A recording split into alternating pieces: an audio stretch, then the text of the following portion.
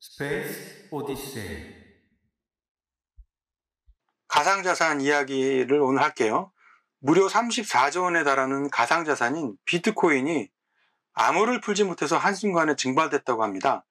암호를 혼자 알고 있는 비트코인 소유자가 갑자기 사망하거나 소유자가 비트코인이 저장된 하드드라이브를 실수로 잃어버린 일이 벌어진 건데요. 어떻게 이런 일이 벌어졌는지 한번 알아보겠습니다. 강규민 기자님 오늘 모셨습니다. 강 기자. 네, 안녕하세요. 그 가상자산인 암호화폐 소유자가 갑자기 돌연사하면서 이렇게 사라진 비트코인이 약 300억 달러 정도라고 합니다. 우리 돈으로 300억 달러면? 34조 원 정도입니다. 그렇군요. 그래서 이렇게 돌연사 발생으로 비트코인 한 400만 개가 손실된 것으로 추산되고 있습니다. 예. 구체적으로 사례들이 어떤 사례들이 있죠? 네. 지난달 말에 1조 원어치 비트코인을 보유한 억만장자가 이 코스타리카 해변에서 익사한 채로 발견됐습니다. 그 익사한 채 발견되면서 암호화폐를 남겼나요? 암호를 남기지 않았기 때문에 이 상속되더라도 돈으로 환전할 수가 없게 됐습니다. 그냥 날아간 거네요? 네. 또 다른 뭐 얘기도 있다면서요? 네. 지난 2019년 캐나다의 최대 암호화폐 거래소를 설립한 제럴드 코튼도 돌연사했습니다. 돌연사하면서 암호를 안 남겼나 보죠? 네. 이 비밀번호는 이 코튼만 알고 있는데 이 돌연사 당시 약 1억 3,500만 달러의 비트코인을 보유하고 있는데 암호화폐 이 비밀번호를 모르기 때문에 가족도 이제 사망 후에도 접근을 하지 못했다고 합니다. 심지어 코인 거래소의 설립자조차도 이게 돌연사하니까 그냥 그 암호화폐가 그냥 공중으로 날아가 버렸네요, 그냥. 네. 그렇군요. 그러면 이 대책은 뭐 어떻게 돼가는 거예요? 그 뒤로 뭐 이슈가 많았죠, 인터넷에서. 이거 얘기 듣고 난 다음에. 네, 뭐 이런 얘기가 알려지면서 비트코인 소유자가 돌연사할 경우에 이 비트코인의 행방이 어떻게 되는지에 대한 관심이 커졌습니다. 그렇군요. 또 다른 얘기도 있었나요? 네, 뭐 지난 2013년에도 영국의 제임스 하웰스라는 사람이 집을 청소하다가 7,500개의 비트코인이 들어있는 노트북 하드드라이브를 실수로 버렸습니다. 강규민 같은 사람이네. 강 기자 청소하다가 많이 네, 많이 버리죠. 그렇죠. 제일 크게 실수로 버린 게 뭐예요? 저는 뭐 액세서리도 실수로 버린 적 있고. 금? 그렇죠. 액세서리? 네. 다이아? 다이아. 그렇군요. 잃어버리고 난 다음에 기분이 어떻나요? 말도 마세요. 말도 마세요? 며칠을 울었나요? 그렇군요. 뭐 엑스 보이프렌드 거면 상관없지 않아요? 팔아야죠. 그렇군요. 네. 농담을 한 얘기입니다. 이건 믿지 마시고요. 그러면 이런 비트코인 증발 사례의 문제를 해결하기 위한 방법이나 노력은 그동안 없었나요? 네. 최근에야 이런 문제를 해결하기 위해서 일부 암호화폐 거래소가 그 소유자가 사망할 경우에 비트코인에 접근할 수 있는 서비스를 마련하기 시작했습니다. 대책을 세웠군요. 네. 이제 세우기 시작한 거죠, 대책을. 그렇군요. 네. 어떻게 해야 돼요, 근데? 그래서 미국의 암호화폐 거래소, 최대 암호화폐 거래소가 코인베이스라는 곳이 있는데, 여기서는 이제 유언장과 함께 소유자가 사망 증명서를 제출하면은 디지털 지갑에 저장된 암호화폐 자산을 이전하는 프로세스를 개발했습니다. 또 다른 이 방법이 있어요? 네, 이 업체 외에도 암호화폐 유언장을 미리 작성해두면 여기에 근거해서 자산을 이전해주는 서비스가 몇 개 더 있습니다. 근데 이 서비스가 널리 알려진 서비스는 아니고요. 또 사람이 미리 유언장을 작성해두지 않는 경우가 대부분이라서 얼마나 사용될지는 잘 모르겠습니다. 유언장이 중요한 거네요? 그렇죠. 강 기자는 만약에 유언장을 남긴다면 무슨 내용을 그 유언장에?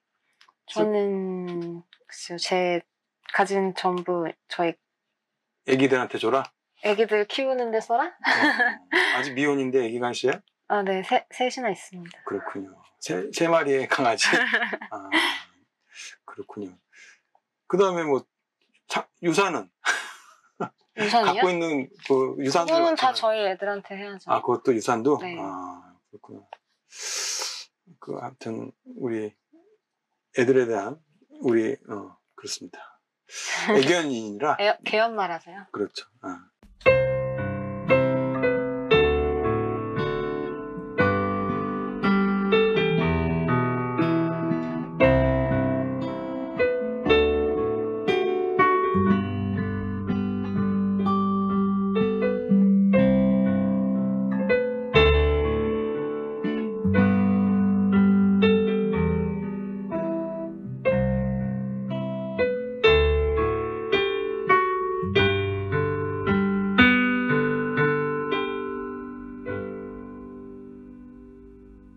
Financial news is broadcasting.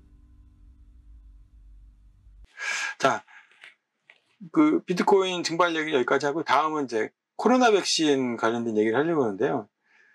지금 코로나 백신 접종이 우리나라에서 시작됐는데 이제 우리나라에 이제 시작되고 있어요. 근데 미국이나 유럽에서는 일부 나라에서는 그리고 이스라엘도 이제 이스라엘이 세계 최초로 부스터샷이라고 이제 추가 접종을 시작했죠. 이 부스터샷이라는 게 뭐냐면 화이자의 경우에 1차, 2차 접종을 마쳤는데도 추가로 3차 접종을 하는 걸 이제 부스터샷이라고 하는데 그래서 이제 그런데 백신 효력이 오래 간다는 제약사의 주장이 있어요. 부스터샷을 맞으면 부스터샷 접종 시기가 또 중요하다고 제약사들이 서둘러 맞아야 한다고 말하고 있다는데 강균이 형 이거 얘기 좀 해주세요. 어떤 내용인가요? 네. 여기 코로나19 백신 부스터샷 도입을 둘러싸고 논란이 좀 많아지고 있습니다. 근데 뭐 부스터샷 도입 기회를 놓쳤다는 제약사의 주장도 제기됐습니다. 어떤 식으로 얘기를 하고 있어요? 제약사에서? 네, 화이자의 이사인 스콧 고틀리브 전 미국 그 FDA 국장이 한 방송에 나와서 솔직히 델타 변이를 막기 위한 부스터샷 도입의 기회를 놓쳤다고 평가했습니다. 왜냐하면 델타 변이가 8월에서 9월 혹은 10월쯤에 크게 확산될 것이라고 보인다고 얘기를 한 겁니다. 그러면은 빨리빨리 접종하라는 얘기인가요, 그게? 그러니까 만약에 지금 당장 백신을 접종한다면 백신이 가을과 겨울까지 효과가 있을 것이고 그 이전에 접종을 받은 사람들의 경우에는 이 효능이 떨어질 수 있다고 얘기했습니다. 이 말은 제가 해석하기로는 이전에 접종받은 사람은 효능이 이제 맞아봐야 늦었고 이제라도 나머지 사람들이라도 빨리 맞아라 그런 얘기인 것 같아요. 제가 보니까. 그러니까 지금 뭐 나머지 아직도 이제 안 맞은 사람이 있으면 맞으라는 얘기인 것 같은데 미국도 아직 사실 백신 접종률이 70% 1차 접종이 70%밖에 안 되거든요. 그러다 보니까 더 이제 맞아야 되는데 그렇군요. 근데 이 델타 변이가 남아있는 항체를 무력화할 가능성이 있다 뭐 이렇게 경고를 했다는데 그 밖에 화이자가 지금 부스터샷 개발 지금 진행이 어떻게 되고 있나요? 조만간 FDA 긴급 사용 승인을 신청할 계획입니다. 그 2차 접종을 하고 6개월 뒤에 추가로 접종하면 항체 수준이 한 5배에서 10배에 달한다고 주장하고 있습니다. 부스터샷을 맞으면? 네. 부스터샷을 맞아야지 항체가 5배에서 10배까지 늘어난다. 네. 주장하고 있다는데. 그런데 세계보건기구 WHO는 부스터샷에 대해서 반대하고 있다면서요? 네, 그렇습니다. 아직 코로나 백신 접종을 받지 않은 나라들이 있기 때문에 세계 각국이 이제 부스터샷을 지시해서는 안 된다고 밝히고 있습니다. WHO 사무총장도 무슨 얘기를 했죠? 네, 테드로스 사무총장은 코로나 팬데믹으로 인한 사망자가 다시 증가하고 있고 그 델타 변이가 우세해지고 있기 때문에 그 많은 국가들은 아직 이런 충분한 백신을 공급받지 못했다고 얘기하고 있습니다. 또 불공평하다는 얘기도 했다면서요? 네, 전 세계 코로나 백신 공급의 격차가 매우 고르지 못하고 불평등하기 때문에 그 일부 국가는 다른 나라가 그들의 의료 종사자와 가장 취약한 사람들에게 백신 접종을 하기 위한 공급을 확보하기 전에 이 수백만 건의 부스터샷을 먼저 주문했다고 비난했습니다. 그렇군요. 네. 심지어 지금 가장 접종이 잘 되고 있다고 하는 미국에서조차 부스터샷이 부작용을 일으킬 수 있다는 우려가 나왔다던데 어떤 내용이에요? 네, 미국의 보건당국자가 미국은 이미 부스터샷 접종을 검토 중에 있지만 이게 사람들한테 더 심각한 부작용을 초래하는지 아닌지에 대해서 좀 더 아직도 정보가 필요한 상황이라고 얘기했습니다. 그렇군요. 어떻게 또 그러면 이 당국자가 이제 코로나19 백신 접종보다 2회 접종 시에 더 높은 확률로 부작용이 발생한다. 뭐 이런 걸 언급하면서 그러면 3차 접종이잖아요. 부스터샷이? 네. 3차 접종하면 더 큰 부작용을 초래할 수 있다고 이제 이렇게 지적한 건데 또 다른 CDC의 주장도 어떻게 나왔나요? 네, 제이 버틀러 CDC 부국장은 그 미국 정부가 부스터샷을 접종할지에 대해서 아직 결정을 내리진 않았지만 이 부스터샷이 노인들이나 이제 감염에 취약한 집단에 어떤 위험한 부작용이 발생할 그런 잠재성이 크다고 보고 있습니다. 그렇군요. 이 CDC는 미국 질병통제예방센터를 말하는 거죠? 네. 그렇군요. 지금 델타 변이가 전 세계적으로 대확산 중인데 이제 델타 변이 인도발 코로나19 변인데 지금 그거 말고 뭐 람다 변이까지 확산되고 있다는데 이 람다 변이가 뭐예요? 이게 람바다 변이도 아니고 람다. 람다 변이는 남미발 변이인데요. 지난해 12월 남미 페루에서 처음 확인됐습니다. 그랬군요. 그 남미여가지고 남미가 이제 람바다, 람다 뭐 이런 거에서 남미라고 생각을 했어요. 그렇군요. 페루였군요. 네. 아, 브라질은 아니고. 그 지금 람다 변이 공포 뭐 이렇게 뭐 기사들이 많이 나오던데 람다 변이가 치사율이 매우 높은 수준인가요? 치명률이 9.3%에 달하는 것으로 알려졌습니다. 그러면 이 어느 정도 수준의 우려 변이에요, 이 변이가? WHO는 기존 바이러스 대비 전파력이나 치명률, 백신 효과 등을 검토한 뒤에 우려 변이랑 관심 변이를 지정해서 관리하고 있는데요. 현재 우려 변이에는 영국, 남아프리카 공화국, 브라질, 그리고 인도에서 발견된 변이들로 이 차례로 알파, 베타, 감마, 델타로 명명해서 지정돼 있습니다. 그보다 좀 낮은 단계는 어떻게 지명해요? 그보다 한 단계 낮은 관심 변이로는 지난달 14일 추가된 람다 변이를 포함해서 에타, 요파, 카파 이렇게 4종이 있고요. 기타 감시 대상인 변이도 한 10종 정도가 있습니다. 이게 변이가 굉장히 많구나. 지금 뭐 10종 이상, 10종, 한 20종 되는 것 같은데? 네. 람다 변이가 원래 간신 변이로 지정되기 전에는 뭐 안데스 변이로 불렸다고 하더라고요. 네. 근데 이게 뭐 델타, 람다, 뭐 에타, 요타 이렇게 지정하는 이유가 지역명을 안데스 변이 이렇게 안 하는 이유가 있죠. 그러니까 이게 지역 차별, 인종 차별 문제를 유발할 수 있기 때문에 뭐 우한 바이러스니 뭐 이런 것 때문에 인종 차별이 극심화되고 있기 때문에 이 지역을 넣지 말자. WHO에서 그렇게 하면서 이제 이런 식으로 이제 기호를 만들어서 이제 하고 있는 거, 병칭을 붙이고 있는 거죠. 그 람다 변이 확산세가 높다던데 확산세가 어느 정도로 지금 심각한 상태예요? 네, 람다 변이는 특히 남미에서도 페루 쪽 이 지방에서 크게 유행해서 지금 이미 29개국에 퍼져 있습니다. 굉장히 많이 퍼졌네. 네, 그 WHO에 따르면 올해 4월부터 페루에서 발생해서 이 전체 코로나19 확진자의 81%가 람다 변이 감염자였다고 합니다. 그렇군요. 페루 말고 뭐 또 다른 그 남미 국가들도 많잖아요. 네, 뭐 아르헨티나에서는 지난 2월 셋째 주부터 람다 변이가 그 지배종으로 자리를 잡기 시작했고 한 4월, 5월 사이에는 37%의 감염률을 기록했습니다. 뭐 유명인 중에서도 람다 변이 걸린 사람이 있었어요? 네, 그 지난 4월 그 코로나19 확진을 받은 알베르토 페르난데스 아르헨티나 대통령이 감염된 것도 이 람다 변이인 것으로 알려졌습니다. 백신을 안 맞았나 보네, 이 사람은? 네, 당시 이 대통령은 그 러시아 그 스푸트니크 V 백신을 2차례 다 맞았는데도 감염이 된 겁니다. 그래서 이 람다 변이가 백신을 맞아도 그 백신이 무용지물이 된다, 뭐 이런 얘기가 나온 게 이런 데서 나왔군요. 근데 이게 스푸트니크 V 백신이 물 백신이어서 그런 건지 아니면은 람다 변이가 너무 세서 그런 건지 약간 불분명하긴 한데 이게 어때요? 람다 변이가 백신을 무력화시킨다는 얘기가 진짜 이 사실을 볼 때 그럴 것 같은데 어떻게 보고 있어요? 뭐 비록 WHO가 람다 변이를 관심 변이로 지정을 했지만 아직 이 전파력 등에 대해서는 확실하게 밝혀진 바가 없습니다. 그렇군요. 네, 그 뉴욕타임즈라는 일간지에서는 람다가 다른 변이보다 더 전파력이 높은지 그리고 감염자의 증상이 더 심하고 백신의 효과를 감소시키는지 아직 분명치 않다고 분석했습니다. 네, 알겠습니다.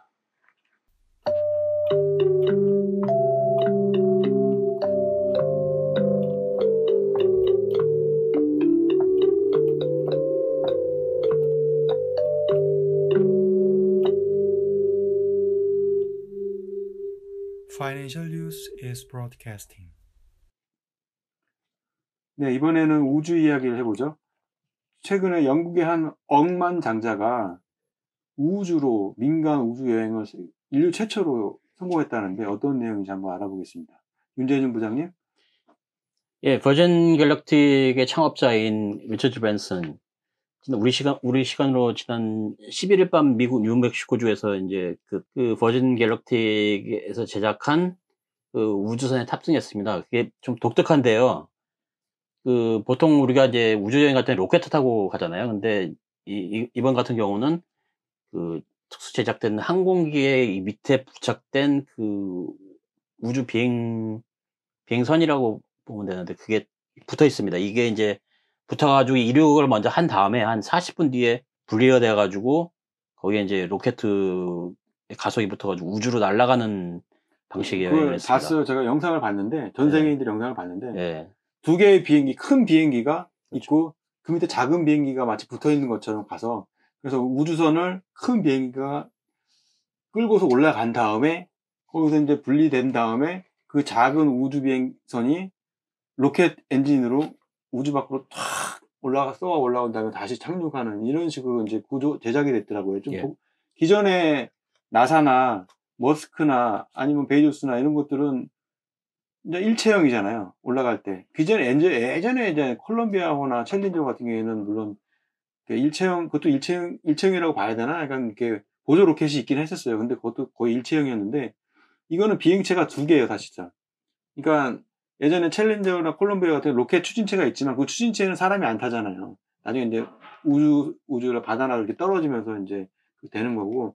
근데 이번에 그 브랜슨이 그 추진한 버진 갤럭틱의 그 우주체는 두 개의 비행체가 둘 다 사람이 타고 있어요. 그래서 한 사람이 비행선을 운전하는 사람들이 두 곳에 있는 거죠. 그래서 끌고 올라간 다음에 분리돼서 또 다른 밑에 이제 추진체를 갖고 있는 우주선이 우주 밖으로 나갔다가 내려오는 그런 식이었더라고요. 굉장히 뭐 멋있는 영상이어서 무슨 쇼 같았어요. 그래서 뭐 전 세계인들이 다 봤는데 이때 그 고도 뭐 12,040km까지 올라갔나요? 하여튼 고도가 아니고 하여간 굉장히 높은 곳에 올라갔다가 우주 밖에 나갔다가 잠깐 들어오는 거였는데 이때 그 높이가 어떻게 된 거예요? 정확하게 얼마나 높이가 올라간 거예요? VSS 유니티라고 하죠. 그 VSS 유니티가 이제 그 스페이스십 2로부터 분리됐을 때는 그 고도가 15,240m였고요. 거기서 이제 떨어져가지고 약 20분 정도 우주를 이제 비행하고 왔습니다. 근데 우주 최고 어느 정도까지 올라갔냐면은 그 86km, 지상 86km까지 올라갔다고 그래요. 86km면은 이게 우주여행이라고 볼 수 있는 건가요? 그게 이제 논란이 되고 있는데, 보통 우리는 우주를 그 카르만 라인이라고 해가지고 100km 이상, 거기서는 그 100km 이상이어야 우주로 또 규정을 하고 있습니다. 반면 미국 나사나 공군에서는 80km 넘어도 우주로 간주를 하고 있기 때문에. 예. 일단은 무중력은 체험을 했더라고요. 예, 영상을 그렇습니다. 보니까 예. 그 블랜슨 회장이 막 무중력 상태에서 비행기 안에서 막 이렇게 떠 있는 모습, 이런 모습을 자축하는 모습이 영상이 있었는데 이 우주 여행이 이제 인류 최초로 민간인 우주 여행이 된 건데 이게 유명인들이 이 우주를 한번 타보고 싶다. 그러면서 예약을 많이 했다면서 누가 이미 약 600여 명이 예약했는데요. 음. 뭐 영화배우 레오나르도 디카프리오, 가수 저스틴 비버, 그리고 심지어는 그 테슬라 CEO이자 스페이스X CEO인 일론 머스크도 이미 10만 달러 냈다는 지금 보도가 있습니다. 일론 머스크는 뭐 이따가 얘기하겠지, 박정 기자 얘기했지만 본인도 우주 사업을 하고 있는데 왜 여기다가 자기 우주선 타고 가지 왜 여기다가 한번 타보겠다 그랬을까? 약간 놀이기구 같은 생각이 들기도 하더라고요. 저는 이 우주선이. 근데 사실은 그러니까 우주선의 형태가 지금 개발 중인데 민간 측에서 개발한 우주선 형태가 다 달라요. 그렇죠? 이따가 테슬라 CEO인 일론 머스크가 개발한 우주선하고 그다음에 베이조스도 이제 아마존 CEO인 베이조스도 우주 사업을 하고 있는데 그 우주선하고 다 모양새가 다르더라고요. 근데 이 버진 갤럭틱 같은 경우는 일단은 다른 거 다 다르게 비행선이 두 개라는 거, 그리고 돌아오는데 정확한 지점으로 공항으로 도착하잖아요. 활주로 도착하잖아요. 항공기처럼. 그렇죠. 근데 이제 아마존 CEO인 베이조스나 스페이스X 같은 경우에는 정확하게 그 착륙 지점에 정확하게 앉을 수 있는 건가? 그건 아닌 것 같은데. 이제 다음 주에 봤어야 되는 그 블루 오리진 앤 뉴 셰퍼드 같은 경우는 캡슐이 낙하산으로 그렇죠. 돌아온답니다. 그러니까 어떻게 보면은 가장 정확한 타점으로 비행했다 내려오는 거는 이 버진 갤럭틱 같더라고요. 처음에는 예. 저는 이게 우주선인가 좀 약간 의아하거나 약간 좀 무시하는 경향이 많아요. 아직 이거는 우주선이 아니다. 우주 밖으로 나가지 않기 때문에 그러니까 우주선이 아니다 이렇게 얘기를 이제 비아냥거리는데 근데 정확하게 자기가 어떤 포지션에 내릴 수 있도록 이렇게 제작한 우주선이었던 것 같아요. 그래서 나름대로 좀 의미가 있는 사업이다 이런 생각이 들었고요. 이 버진 갤럭틱이 근데 무슨 뜻이에요 이게? Like a virgin 뭐야? 예, 버진 그룹 벤슨이 이미 버진 그룹이라고 그 경영하고 있죠.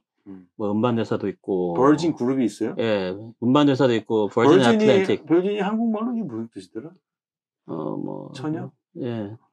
왜 근데 처녀라는 말을 많이 쓰더라고요. 그 외국에서는 그걸 왜 쓰는 거예요? 그 비행 같은 거 이제 처음 하면 처녀 비행이라고 하잖아요. 처녀 버진 플라이트 뭐 이렇게 버진 보이지 뭐 이렇게 얘기를 많이 하죠. 아니 윤배가 좋아하는 팝 가수 중에 마다나주 전 별로 안 좋아하는데. 안 좋아요? 노래 불렀잖아요. 무슨 노래 불렀지? 예, Like a Virgin. 어떻게 부르는 거야 그게?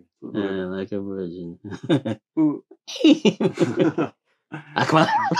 그러니까 어쨌든 그러니까 아마 자기가 뭐든지 처음 하고 싶다 이런 약간 좀 그런 그렇구나. 있지 않을까. 예. 그래서 버진이라는 걸 듣구나. 예. 이 사람이 약간 괴짜라고 하더라고요. 그 버진 항공사도 있잖아요. 버진 애틀랜틱 항공사. 저는 어떤 의미를 봤냐면 버진 갤럭틱 하면 갤럭틱이라 했는데 갤럭시 뭐 우주 은하 뭐 이런 뜻이잖아요. 그래서 우주의 은하에 자기가 첫 부분을 건드렸다. 뭐 민간 우주용의 첫 발을 내딛었다. 이런 의미에서 버진 갤럭틱이라는 회사 이름을 짓지 않았나 이런 생각도 했는데 어쨌든 이 괴짜인 블랜슨 이 영국 억만장자가 이 기술을 활용해서 극초음속 그러니까 요번에 날아간 버진 갤럭틱 속도가 얼마였어요? 마 3. 마 3죠. 마 3면은 시속 3,704km입니다. 그렇죠. 그 정도 속도면은 이제 음속의 3배 정도 속도인데 이거보다 더 빠른 지금 비행선을 만들고 있대요. 제작하고 있대요. 그게 극초음속인데 시속 3만 킬로. 그러니까 버진 갤럭틱의 속도의 10배 정도 되는 거지. 그 정도 속도면은 뉴욕에서 도쿄까지 1시간이면 간대요. 뉴욕에서 도쿄까지. 그러니까 이런 거를 만약에 항공사업으로 이제 이 사람이 성공을 한다면 지금 뭐 버진 갤럭틱 성공했으니까 만약에 이 블랜슨이 시속 3만 킬로의 극초음속 여객기를 만든다면 우리는 이제 도쿄에서 서울에서 뉴욕까지 1시간이면 가는 거예요. 그러니까 이 블랜슨 회장의 그 처음에 이 보도가 나왔을 때 사실 저희가 아침에 저녁에 보도 나왔을 때 저희 국제부가 사실 약간 별 중요하게 생각하지 않았어요, 솔직히. 그래서 했는데 이게 다른 부서나 이제 회사에서 이거 왜 이게 중요한 것처럼 이제 배치해서 그때서야 이제 외신에서 먼저 나왔죠. 외신에서 계속 떠들면서 홍보를 하면서 이제 보도를 하더라고요. 그래서 이런 의미가 있는 좀 역사적인 행사였구나. 이제 뒤늦게 저는 깨달았어요. 네. 어쨌든 블랜슨 회장이 첫 테이프를 끊었고 그 다음에 이제 아마존 CEO가 지금 하고 있죠. 베이조스가 얼마 전에 물러났고. 그렇죠. 예, 이제 블루 오리진에 전념하는 제프 베이조스 아마존 창업자. 당초 이제 열흘 좀 이제 늦게 발사할 예정입니다. 리처드 브랜슨이 새치기를 했죠. 추월을 했죠. 갑자기 발표하면서. 그래서 깜짝 놀라게 했는데, 베이조스가 잡은 7월 20일이 마침 또 아폴로 11호가 달에 착륙한 날입니다. 이날을 잡아놓고, 그동안 이제 같이 탑승할 승무원들을 모집해 왔죠. 근데 이번에 버진 갤럭틱에 탑승한 사람들은 동료도 있고 뭐 이런 사람들이었는데 예, 다 직원들이더라고요. 직원들이었죠. 보니까. 근데 전문가인 직원. 네, 그렇죠. 블루 오리진 같은 경우에는 아마존 직원들이 아니고 좀 독특한 여행 탑승자들이 있다면서요. 예, 베이조스 회장의 남동생이 탑승하고요.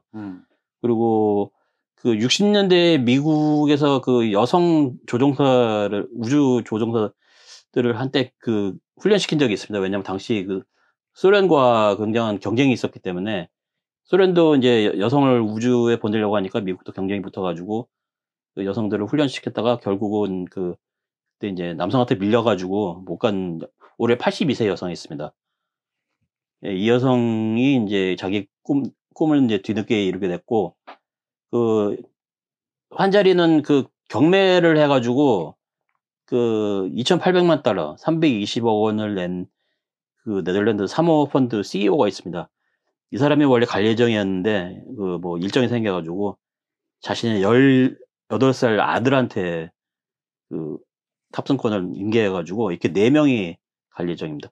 이 뉴 셰퍼드는 조종사가 없다고 합니다. 아, 조종사가 없어요? 예. 그렇구나.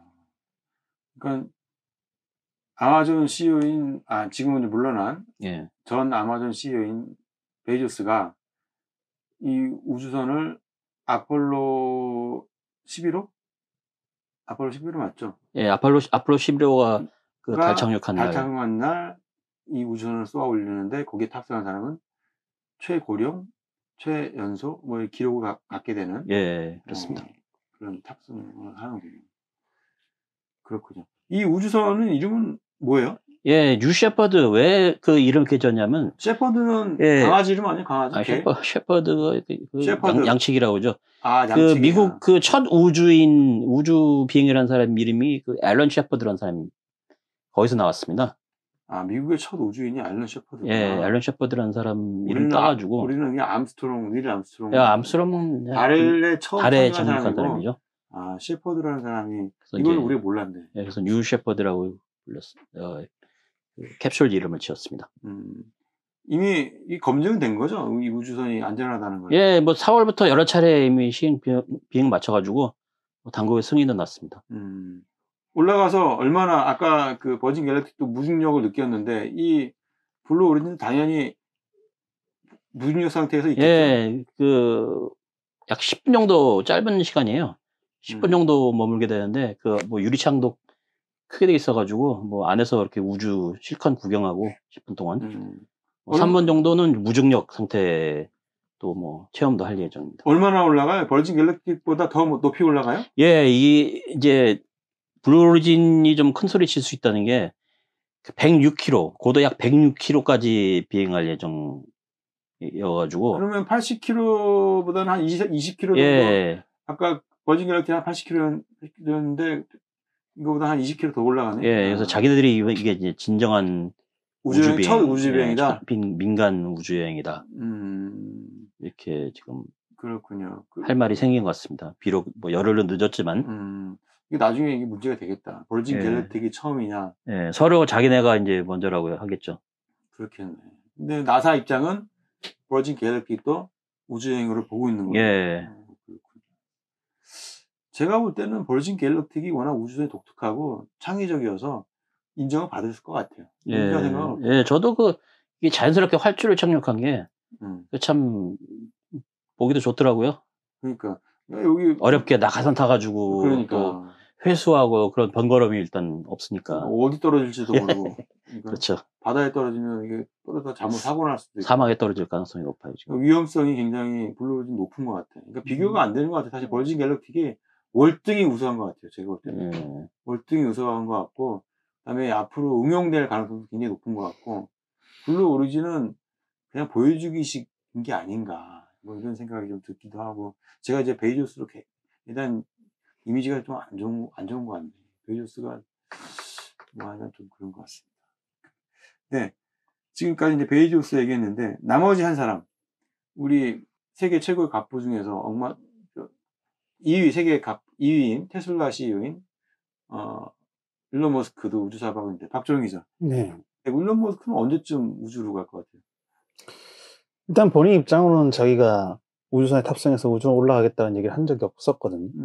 그리고 지금 보시면은 이번 뉴스가 화제가 된 게 사실 이 버진 갤럭틱의 이번 우주 관광이 민간인 우주 관광이죠. 이게 첫 번째는 아니거든요. 이게 최초의 민간인 우주 관광은 2001년도에 미국인 억만장자인 데니스 티터라는 사람이 러시아 우주공사에다가 지금 현재 가치로 따지면 228억 원 정도 주고 러시아 정부의 소유주 우주선 타고 올라가서 ISS에서 머물다가 온 게 첫 민간인 우주 관광인 거고 이번 사건이 의미 있는 거는 민간 기업들이 만든 첫 번째 우주 상품이다 이게 의미가 있는 거죠. 지금 3대 기업이 있죠. 그 방금 말씀하신 그 버진 갤럭틱이 있고, 두 번째 제프 베이조스의 이전 블루 오리진이 있고, 일론 머스크가 이끄는 스페이스X가 있는 건데, 보시면 벌써 버진 갤럭틱 사장 갔다 왔죠. 자기 우주선을 타고. 이제 제프 베이조스도 이제 블루 오리진 우주선을 타고 이달에 올라가기로 했죠.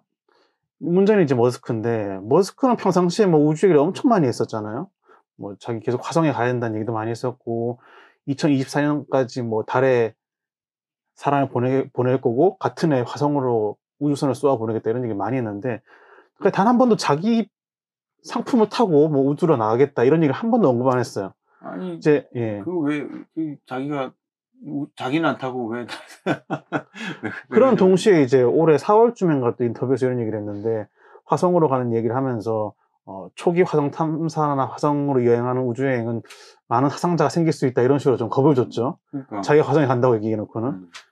그러면서 또 희한한 게, 그 버진 갤럭틱 사장이죠. 그 리처드 브랜슨 사장이 우주로 출발하기 전에 이제 영국 언론이랑 인터뷰한 게 있는데, 이런 얘기를 했어요. 그 자기가 머스크랑 친하고 머스크가 우리 회사에 있는 그 우주여행 상품을 벌써 예약을 했다 이런 얘기를 했거든요.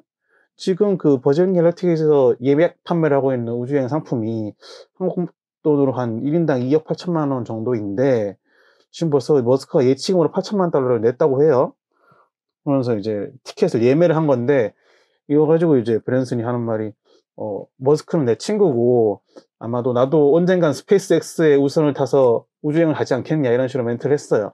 그리고, 머스크도 이제 트윗 같은 걸 올려가지고 버진 갤럭틱 우주여행을 축하했죠. 동시에 제프 베이조스도 이제 트윗 같은 걸 올리면서, 뭐, 버진 갤럭틱의 첫 성공을 축하했는데, 전 이 광경을 보면서 진짜 이제 머스크가 버진 갤럭틱의 우주여행 상품을 이용해서 우주로 갈 거라는 생각은 안 들고요. 업계에 약간 신경전이라고 보여요. 보여주기 신경전. 이 세 개 업체가 이 민간 우주여행을 지금 주도하고 있는 세 개 업체가 굉장히 치열한 경쟁을 하고 있는데, 이 사람들이 겉으로 보기엔 굉장히 우리 다 친하다 이런 식으로 과시를 많이 하고 있었거든요. 근데 이 와중에 벌써 브랜슨이 갔다 왔고, 이제 베이조스가 갈 거고, 머스크 입장에서는 머스크는 다들 뭐 많이 보셨다시피 굉장히 자기애가 강한 사람이고 과시욕이 강한 사람이지 않습니까? 이 사람이 똑같이 우주 갔다 온다 이런 거 하면 앞에 두 사람에 비해서 그렇게 태가 나지 않아요. 그렇게 뭐 돋보이지 않을 거라는 거죠. 그래서 이건 순전히 100% 제 생각입니다만은, 만약 머스크가 뭔가 좀 자랑하고 싶고 쇼맨십을 보이고 싶다면 단순히 우주에 나가는 것 이상으로 뭔가 특이한 것, 뭐 예를 들면 달에 간다든지 뭐 이런 식으로 좀 과시를 하지 않을까 싶습니다. 결론만 말하자면 이제 공식적으로 이제 머스크는 자기가 언제 자기 회사 상품인 우주를 타고 우주를 나가겠다는 얘기는 한 적은 없고요. 개인적으로는 머스크가 과시를 할 거면은 제일 먼저 달에 가는 기업인이 되지 않을까 하는 생각이 듭니다. 그렇군요. 스페이스X는 지금 어느 정도 지금 잘 되고 있죠? 예, 스페이스X는 스타쉽이죠. 그 친구들이 만들고 있는 제품은 스타쉽인데, 유인 비행은 여러 번 성공을 했고, 올해 9월에 또 이제 민간인 4명을 태워서 궤도 비행을 하기로 했습니다. 그리고 스타쉽이 아까 말씀하셨다시피 우주선이 제자리에 돌아오느냐 이런 말씀을 하셨는데, 스타쉽도 이제 뭐 스페이스X 주장하기에는 발사한 지역 바로 그 자리에 바로 내려앉을 수 있다, 이렇게 장점인 거죠. 우리 스페이스X의 스타쉽은 우린 활주로도 필요 없다. 그냥 착륙 패드만 있으면 된다. 그냥 우린 쏘올린 자리에 그대로 내려앉을 수 있다. 이게 그 사람들이 좀 어필하는 포인트긴 합니다. 근데 이제 그게 이제 한번 폭발한 적이 있었죠. 폭발 여러 번 했죠. 그러니까 이제 안정성 문제가 아직은 좀 불안하다는 거죠.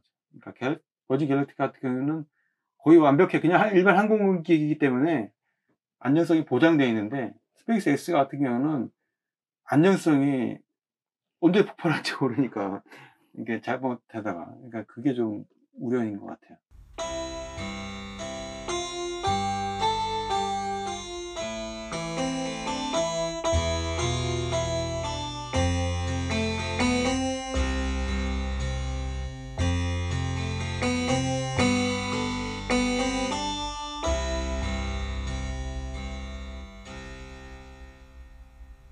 Hello, I'm Donald Trumpy.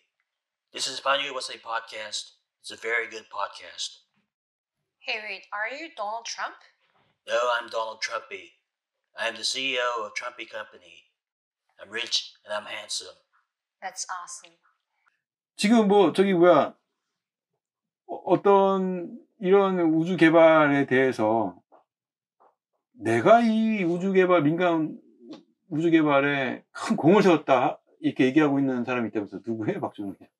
예, 그 리처드 브런슨 회장이 우주로 간 당일날 도널드 트럼프 전 미국 대통령이 폭스뉴스 인터뷰에서 이번 비행을 축하하면서 이제 이런 민간 우주 기업들이 활발히 활동하고 이렇게 성과를 내게 한 배경에는 나의 노력이 있었다 이런 식으로 멘트를 했어요. 그럼 샀던 말이 이제 자기가 이제 브랜슨 회장이나 베이조스나 머스크 같은 사람들과 그 사람들 언급을 하면서 이제 많은 부자들이 우주를 좋아하고 로켓을 우주로 보내길 좋아한다면서 내가 그걸 가능하게 했다. 그리고 이제 내가 이제 그 사람들에게 수십억 달러를 받고 이제 로켓 관련 국가 시설들, 나사 관련 시설들 있지 않습니까? 그런 것들을 이제 민간에 임대해줬고, 내의 노력이 있었기 때문에 이제 이런 민간인 기업들의 이런 우주 활동이 활발해졌다. 이런 식으로 주장을 했어요. 예전에 머스크가 우주선 발사할 때 트럼프 대통령이 뒤에서 이렇게 쫙 지켜보고 있는 사진을 본 적이 있어요. 그 보도도 됐었는데 외신에서 굉장히 크게 관심을 보이면서 이렇게 머스크 우주선을 바라보더라고요, 트럼프가. 네, 트럼프가 이런 얘기를 했는데 이게 거짓말은 아니거든요. 맞는 말이에요. 트럼프가 이런 민간 우주 개발 사업에 굉장히 공을 많이 들인 건 사실입니다. 특히 이제 트럼프 이전 버락 오바마 정부도 일단 그 얘기를 하기 전에 나사의 우주 탐사 자체가 이제 냉전이 끝나고 나서 거의 정체되어 있지 않았습니까? 근데 이게 조금 2000년대 넘어와서 다시 재개해볼까라는 움직임이 있었는데 그때 글로벌 금융위기가 터졌죠. 그래서 오바마 정권 때는 계획됐던 우주 개발 사업이 거의 다 취소됐고 이제 그나마 좀 경연을 극복하면서 이제 트럼프 정권 들어와서 슬슬 이제 취소했던 우주 개발 계획들을 좀 더 복구하기 시작했죠. 특히 트럼프 정권 같은 경우는 좀 미국적인 거, 대단한 그레이트한 미국 이런 걸 강조했다 보니까는 거의 미국인들한테는 60년대 아폴로 사업이 한국의 무슨 경부고속도로 건설이나 새마을 사업 같이 그런 엄청난 개발시대 업적이고 향수 같은 그런 프로젝트였단 말이에요. 이런 걸 좀 되새기는 입장에서 우주 개발에 다시 손을 댄다고 얘기를 했거든요. 그래서 이제 트럼프는 이제 옛날에 1993년도에 해체됐던 국가우주위원회를 이제 2017년에 복원하고 이제 거기다 부통령을 위원장을 또 앉히고 또 이제 달에 다시 사람을 보내겠다고 얘기했죠. 달에 2024년까지 이번 여성 우주인을 보내겠다. 그래서 아르테미스 계획이라고 이런 걸 진행하기도 했고 또 이제 지난 2019년 8월에는 공군 산하에다가 이제 우주사령부를 설치했고 그리고 같은 해 12월에 이 우주사령부를 독립시켜서 별도의 우주군을 만들었어요. 미국 같은 경우에는 이제 군이 이제 원래 5개가 있었는데 이걸 6개가 됐죠. 미국에 육해공군 3개가 있고 해병대가 따로 있고 해양경비대가 따로 있고 6번째로 이제 우주군이 창설된 건데 우주군? 네, 이 우주군이 스페이스 우주군이 영어로 뭐예요? 스페이스 포스. 스페이스 포스. 그러니까 지금 당장 현실적으로 저희가 외계인과 싸울 일은 없지 않습니까? 제가 확인을 못했으니까. 그러니까 그 우주군이 우리가 생각하는 우주군은 그냥 에어리언이나 외계 스타워즈 같은 거 상상하잖아요. 007 문레이커에도 좀 그런 장면 나오죠. 네. 그래서 이제 우주군 창설 과정부터 좀 얘기가 많았어요. 이거 그냥 공군 휴하에 두면 되는 건데 이런 거 왜 굳이 돈을 들여서 또 군을 새로 만드느냐. 이거 그냥 트럼프가 자기 업적 과시하려고 그냥 전시행정 아니냐 이렇게 비난하는 말도 많았는데 사실 러시아나 프랑스 같은 경우도 따로 우주군을 창설해서 이제 운영하고 있어요. 그럼 우주군이 뭘 하느냐? 일단 지금 알려진 바로는 군사 위성들 주로 관리하고 우주상에서 적의 위성을 요격한다든가 아니면 우주에서 지상을 타격한다든가 이런 지상에 관련된 군사 활동에 이제 우주 문제가 연관돼 있을 때 그런 걸 총괄한다 이런 식으로 되어 있어요. 그리고 올해 2월 달에 보도가 나왔는데 저기 한국 오산 기지에도 우주군 소속 병사 8명이 배속됐다고 하더라고요. 아, 우리나라도 있어요? 예. 미군의 우주군이? 예. 뭐 하는 거지, 여기 와서? 예. 그래서 이제 배속이 됐는데 이걸 가지고 또 트럼프가 또 이번에 11일 날 폭스뉴스와 인터뷰에서 얘기를 했어요. 자기가 언급을 했어요. 이제 자기 얘기를 하면서 자기가 우주군 창설을 주도했다면서 얘기를 하면서 러시아와 중국이 이미 우주군을 보유하고 있는데 미국이 이제 거기 겨우 따라잡았고 내가 이걸 했다. 그러면서 이제 나 굉장히 자랑스럽다 이런 식으로 멘트를 했어요. 근데 이거는 부인할 수는 없어요. 이 사람이 우주 개발에 공을 많이 들였고 신경을 많이 써준 건 사실이니까. 근데 이걸 자기가 자기 입으로 얘기한다는 게 조금 동양적인 정서에서 보기에는 좀 그렇죠. 그건 트럼프 스타일이니까. 트럼프 스타일. 그 우주군 얘기가 나오니까 그 생각이 났어요. 그러니까 트럼프 전 행정부에서 바이든 행정부로 넘어간 다음에 기자들이 그 젠사키 백악관 대변인, 지금 조 바이든 대통령의 백악관 그 대변인이죠. 젠사키 대변인한테 트럼프가 창설한 우주군이 유지되느냐 이렇게 물어봤더니 기자가 젠사키 대변인이 피식 웃으면서 와, 스페이스 버스? 와, 뭐 그게 뭐냐 이렇게 해가지고 약간 보도가 된 적이 있었어요. 그래서 우주군 담당자 한번 찾아보겠다고 누군지 내가 잘 모르겠는데, 그러니까 미국 내에서도조차 우주군이 뭔지 잘 모르는 거죠. 그러니까 모르다 보니까 그러니까 그 보도가 난 다음에 우주군 참모총장이 우리 어머니도 내가 뭘 하는지 잘 모른다. 그런 보도가 나왔던 기억이 나요. 그래가지고 그래서 그 얘기 됐었어요. 이제 보통 이제 군별로 이제 병사를 부르는 호칭이 다르잖아요. 예를 들면 해군 같은 경우에는 수병이라고 부르잖아요.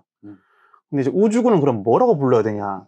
우주병? 그게 애매한 거죠. 보통 이제 미군 같은 경우에는 미국 공군은 이제 에어맨이라고 부르는데, 우주군도 원래는 그대로 에어맨이라는 표식을 스페이스맨. 예, 쓰고 있었는데, 이제 이걸 공군이랑 차별화를 되어야 될 거 아니에요. 그래서 트럼프 정부 때 나온 얘기가, 그럼 우주군 병사들은 가디언이라고 부르자.